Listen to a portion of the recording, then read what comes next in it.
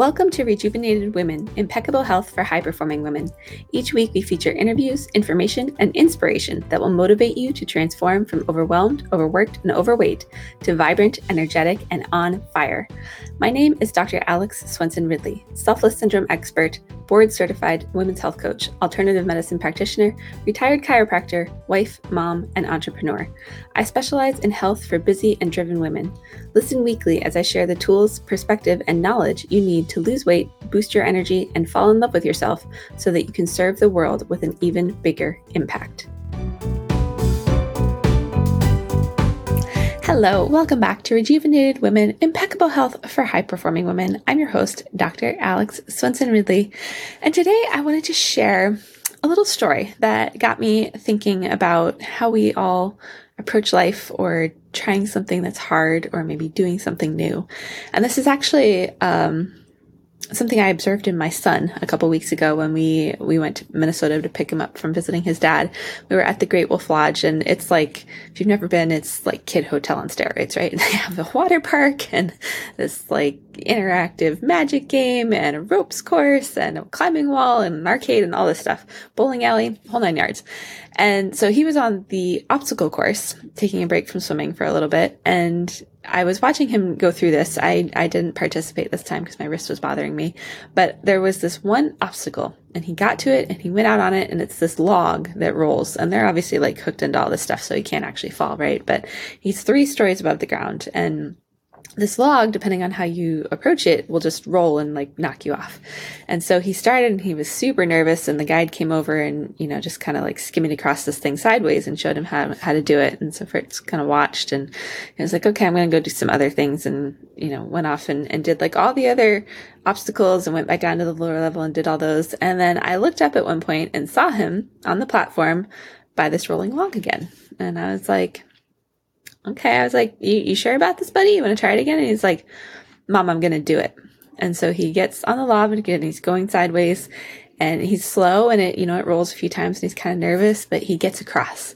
And so then he looks down at me and he goes, Mom, I'm going to do this 10 times. And so I watched him. He didn't actually do 10. I think he did 5. But on the last one, he like practically sprinted across this thing. No fear, no problem whatsoever, because he conquered this rolling log and figured out how to move and stay balanced so that it didn't roll while he was on it. And I was just watching him, and I was so impressed with, how he tackled this problem. And it got me thinking, how we approach life when something's hard. Like maybe it's, trying to eat a certain way. I have clients that they want to lose 100 pounds, but they just can't get off sugar. Or, it's not like you're doing this forever, but there's, exercise can be hard. And I'm not all about, you guys have heard me talk about enough, I think, the ways that we need to not push ourselves or not do certain things that aren't helping serve us. But there are things that do. And the approach that I come from, it's very much about, taking on the challenges and maybe trying something new and doing something differently, maybe giving up something that you've always thought you couldn't give up before, or whatever it is. And the difference that has some people succeed and others fail is all, I would say, in the mindset and in the willingness to, stand firm like my son was and just be like, I'm going to do this. I mean, he was so confident that he was going to figure that out, and he was going to do it as many times as it took for him to feel comfortable and like he owned that obstacle.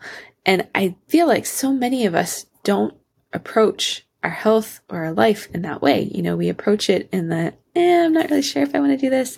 Is this really going to work for me? Like we have all these questions and this fear. And so we're kind of stuck on the platform, seeing where we want to go, but not really being able to trust getting there, or not really being willing to take the steps and do the work that we need to do to get there.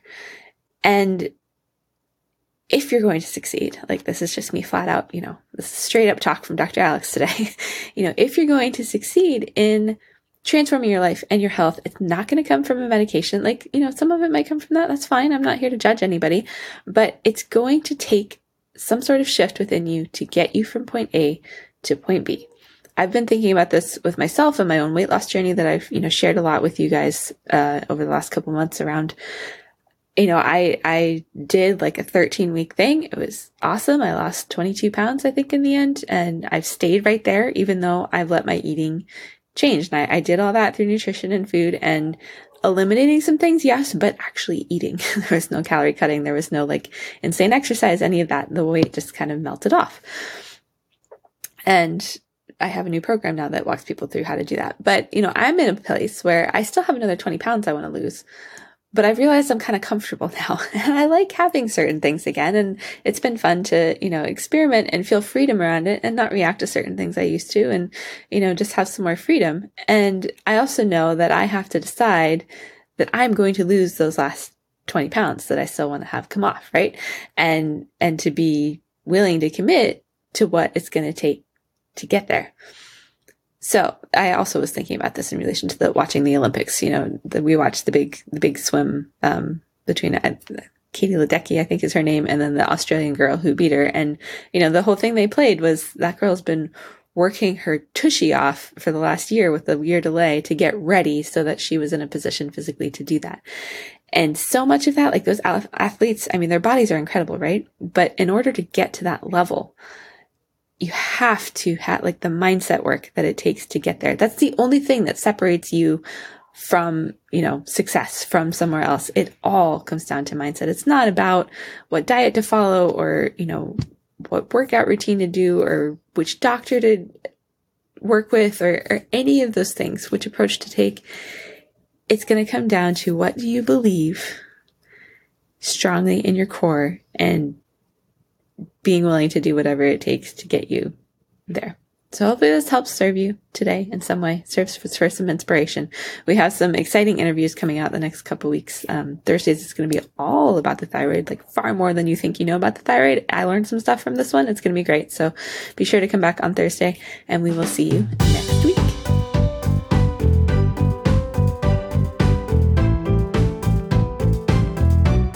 Thank you for tuning in to Rejuvenated Women, Impeccable Health for High-Performing Women, where we provide you with the tools, information, and inspiration you need to transform from overwhelmed, overworked, and overweight to vibrant, energetic, and on fire. If you enjoyed the show, please head over to iTunes to subscribe and leave us a review. Each month, I will select one lucky subscriber to receive a special Impeccable Health sample kit from me.